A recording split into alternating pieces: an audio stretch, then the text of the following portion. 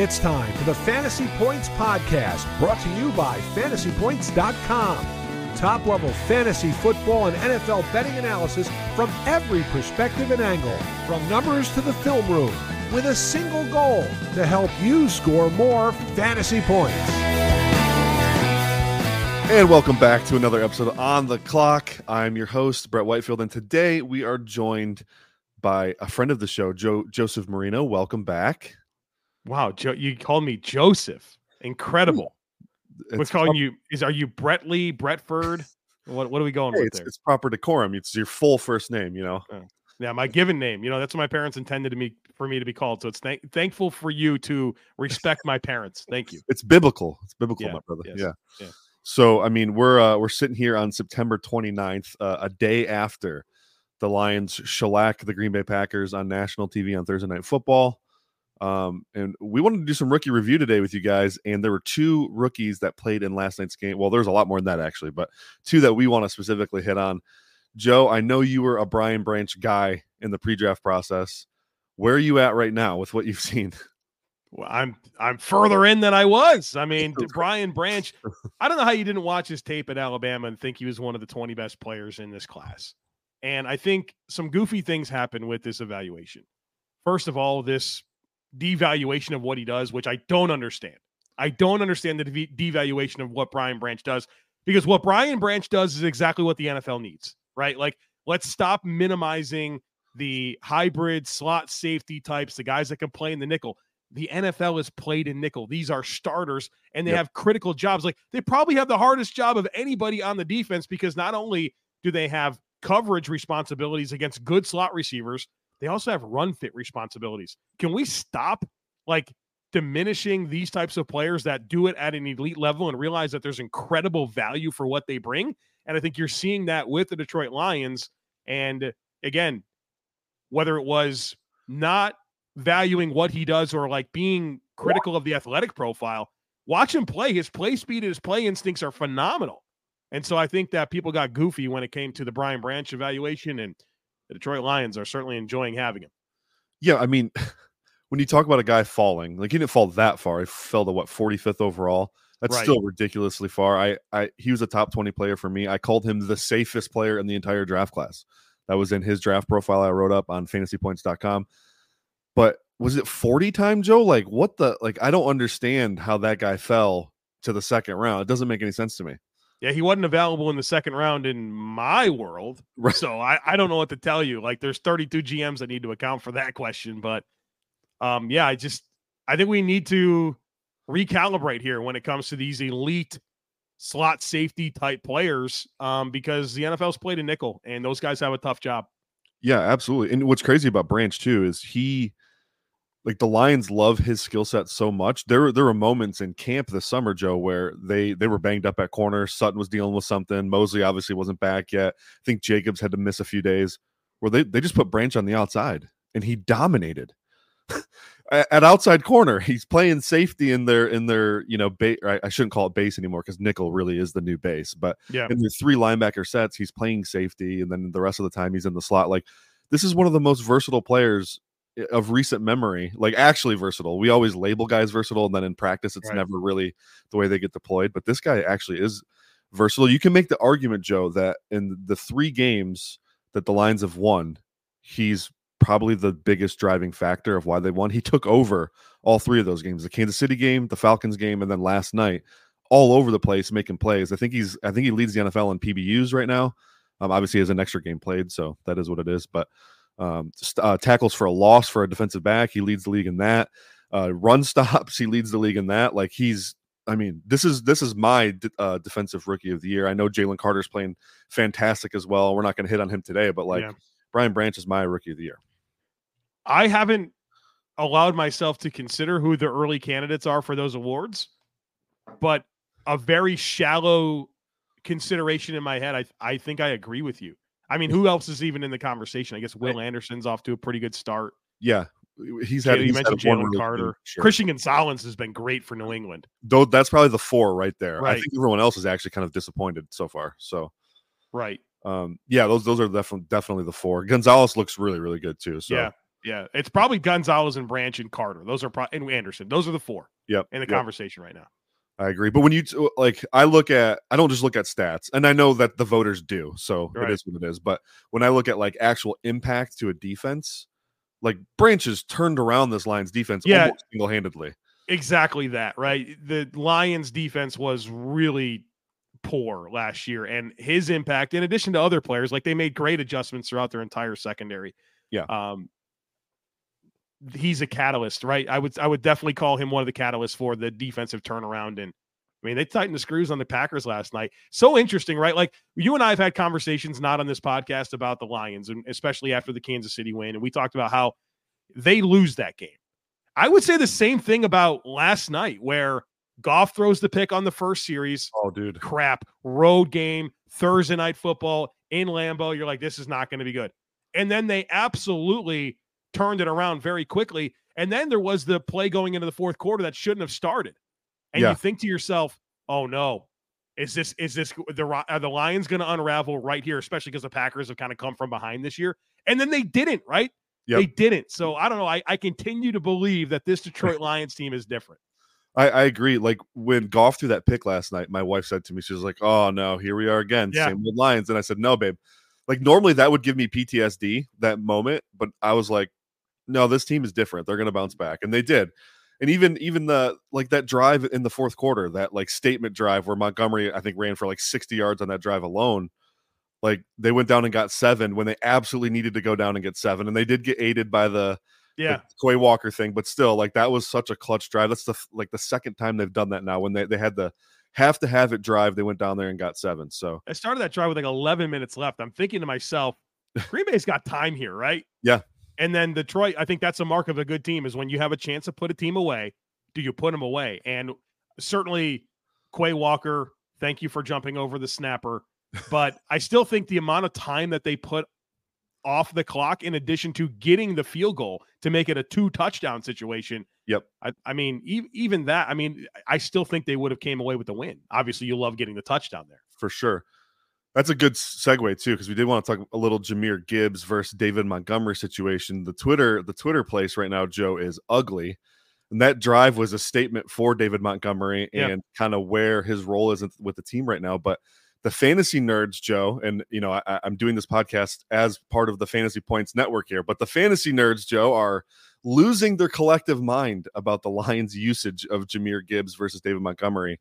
Do you have any thoughts about this, my friend? Yeah, I have a lot of thoughts about it. I think fantasy is getting in the way of good football conversation about how these two backs work together. And if you watch that game and you didn't feel like David Montgomery had a massive role in tearing or kind of working away at that defense and having that statement drive, I don't know what to tell you. I think that these are two very nice complementary skill sets that the perspective is completely skewed because of upset fantasy owners. That's what it comes down to. You were promised this never seen before role from a player, right? By the Lions with Jahmyr Gibbs and all the commentary that they had about him, picking him as high as they did. And this brought everyone to a really strange place about what Gibbs can do as a rookie.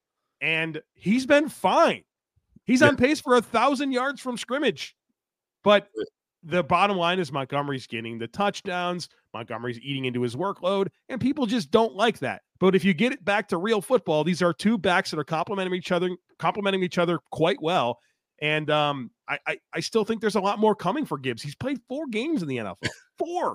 That's the hilarious part, right? 4. We're calling it a wasted pick. 4 games into a guy's career. So when he's played well at that, that's the crazy part. When Gibbs is touching the ball, he looks good doing it. Two remaining points on that is, like, one, the Kansas City game and the Green Bay game, those two defenses have in common that they blitz all the time.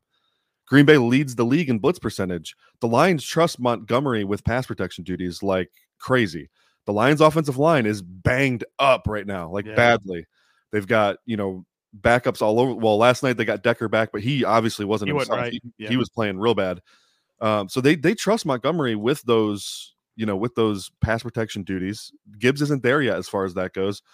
And secondly, like, they had a 14-point plus lead the entire game. This was a pound the ball. Could they have given Gibbs a few more touches here and there? Sure. But this was a pound the ball game where Montgomery was just taking over and, they're eating that clock. And then the last point is like, we know about the rookie wall, especially for skill players. The really real. Yeah. Right. This is not a Lions team who's planning to play 17 games this year, Joe. Yeah. This is a Lions team who's planning to play, 20 games. Yeah. So they're not going to – why would they ramp up his workload so much the early part of the season that he's going to be worn down by the time they get to the end of the season? Not to have the weirdest imaginable pivot, but I wonder about that with James Cook in Buffalo.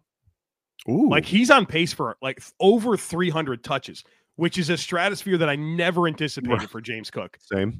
Especially like not only because it's James Cook and a guy that was like never a volume guy at Georgia, but the Bills have never really used a running back to that level of volume. Like even when Devin Singletary, who's been their leading rusher the last 4 years, he topped out around 225 touches. Wow. James Cook is going to go over 300.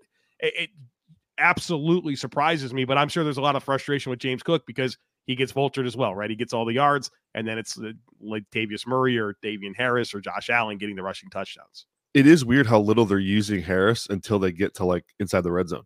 Yeah. That's what he exists for. Yeah. Well, let's talk about another rookie on the docket today who does play for your Buffalo Bills. The cap you are wearing, the team you cover most, O'Cyrus Torrence, the rookie guard from Florida.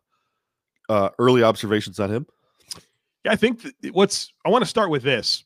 There's not a lot of rookie offensive linemen right now starting and contributing, right? It hasn't really happened. Very small amount. And so I think what's significant about O'Cyrus Torrence going to the Bills in the second round and becoming a day one starter is, well, there's a lot, but the Bills have had very unstable guard play for a long time.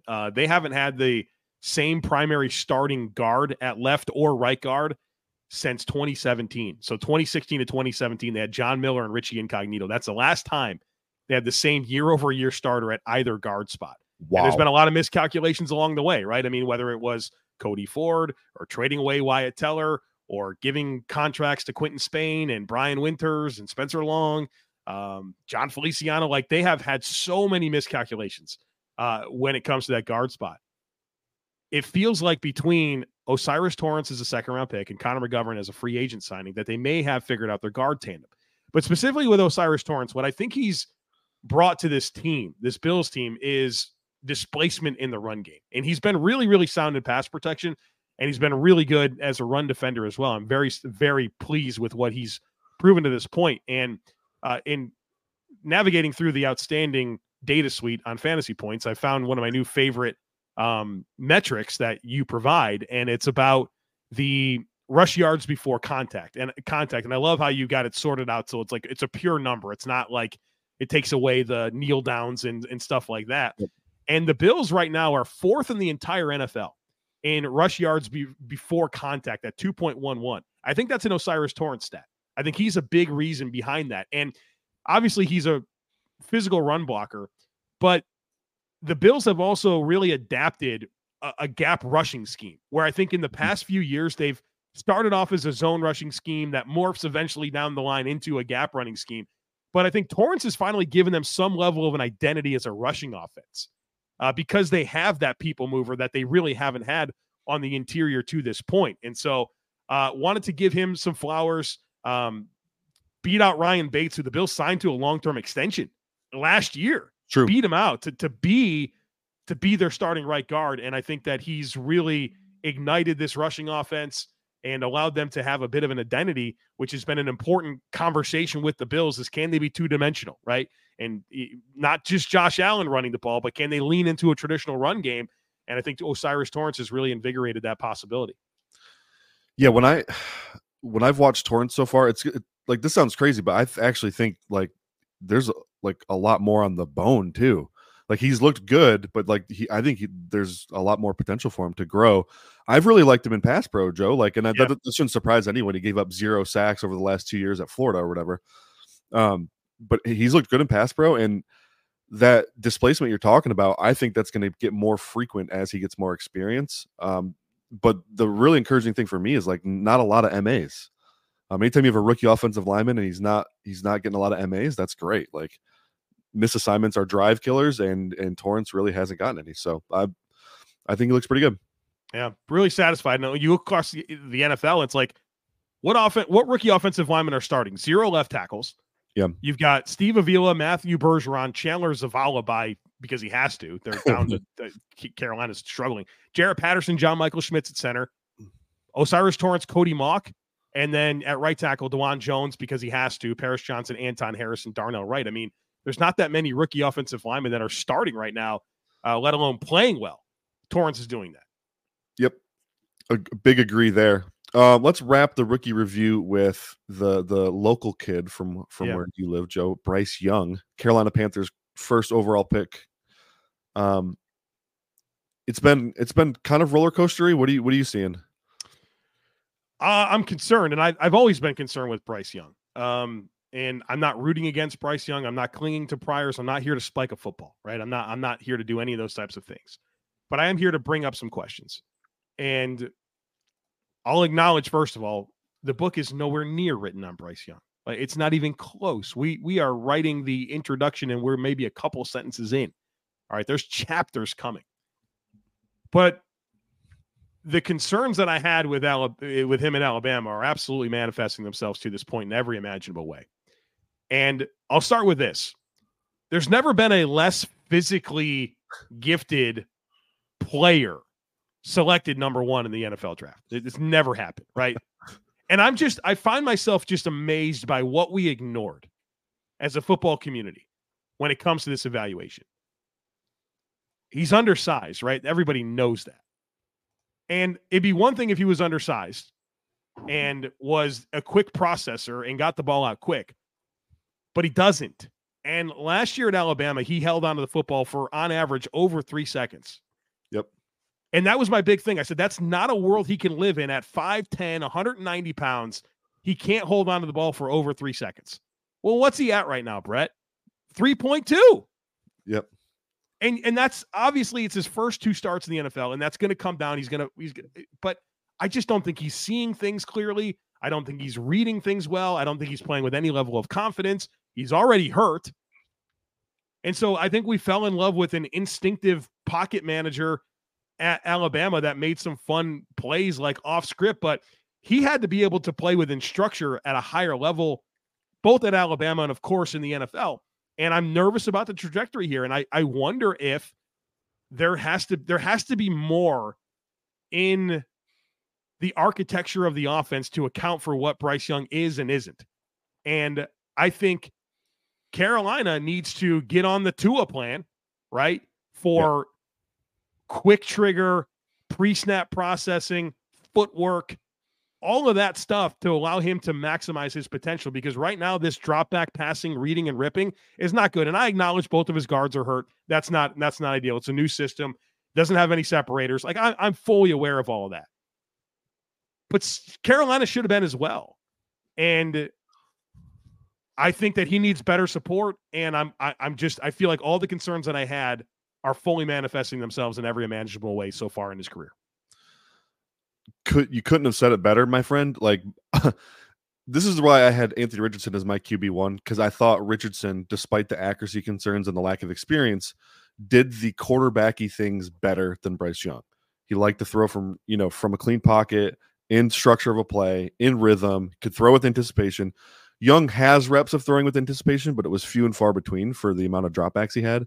The holding the ball thing is a really big concern. And something that I thought was really strange is the first couple of weeks when Young is on the field, all of his receivers looked completely bunk. Like Thielen looked washed. Chark looked like a shell. Well, Chark did come back from an injury, but he looked really bad. John Mingo, wasn't getting anything going. And then all of a sudden you put in Andy Dalton in the lineup and they're making it work. And Dalton looked phenomenal last week. DJ Chark looked like vintage DJ Chark. Adam Thielen had one of his best games in the last 3 years. And I know Andy Dalton's a vet, and you would expect probably him to play a little better than Bryce considering the circumstances, but just the gap between them was way more extreme than I imagined it would be. And that's a little concerning to me. So let it play out for sure. But what's also interesting is like the messaging from the coaching staff. And not that you shouldn't be supportive and complimentary of your prize number 1 pick that you gave up a lot to get, but like, well, Thomas Brown, the offensive coordinator, was asked last week before the Seattle game, like, would you play a rookie that hasn't had an ideal week of practice, and he's like, that rookie I would. Like, can we chill? Can we chill out? You know? Yeah, that's wild. That rookie I would. Your plan, thinking like, let's make this Miami and give them the Tua plan. I mean, they don't have the personnel right now to get even closer. No, they're not close. Yeah, they need close. Speed and quickness, and oh man, like they're far away, which is sad because you don't like, how long is his clock going to be? You know, like how much time are they going to give him? And what resources do they have? Meaningful resources, given what they traded to get Bryce Young. They needed more of a transcendent player. It's a very good point, and they're basically.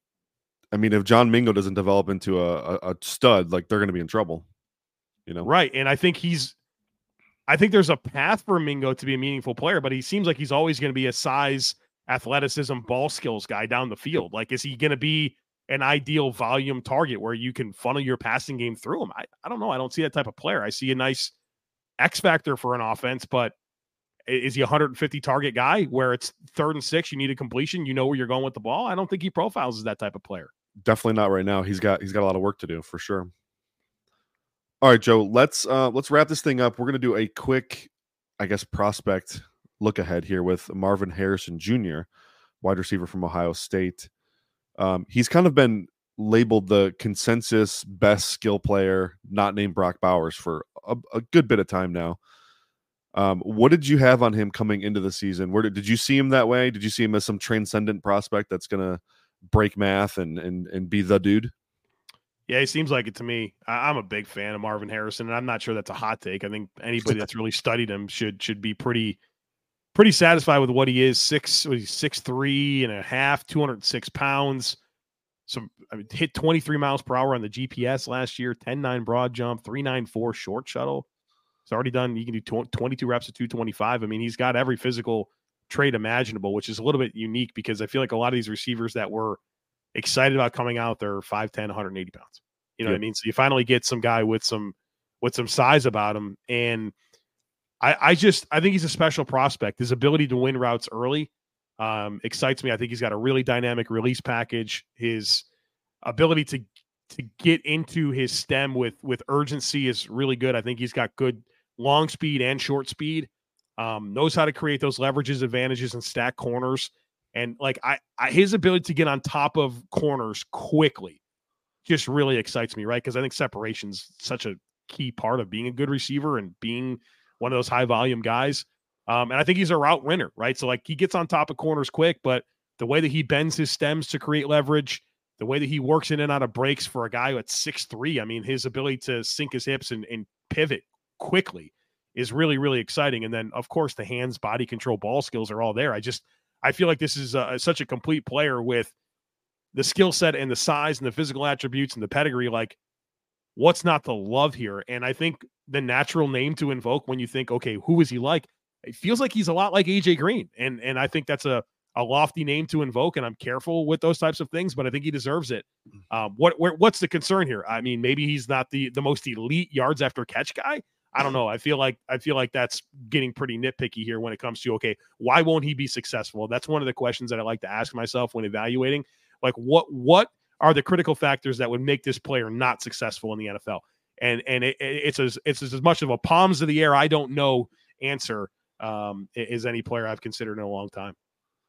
Yeah, I agree. Like the movement skills he has for his size are incredible. I think back to like two cycles ago when Drake London was coming out. We were gaga over him. He goes, he went 8th overall, right, Joe? Top 10. Top 10, yeah. Receiver first went off the board, yeah. Yeah, first receiver off the board in a pretty stacked class at that. Yeah. And he didn't have near the burst and juice that Marvin Harrison Jr. has. Like, I mean, London's a good athlete, but I think Harrison's an elite athlete, and he does all of those things well. There's no reason this dude shouldn't be a top 10 pick, obviously. Top 5 even. You know, I think he's that level of prospect. So, awesome. Yeah, Joe, enjoyed, man. Yeah, I'm satisfied.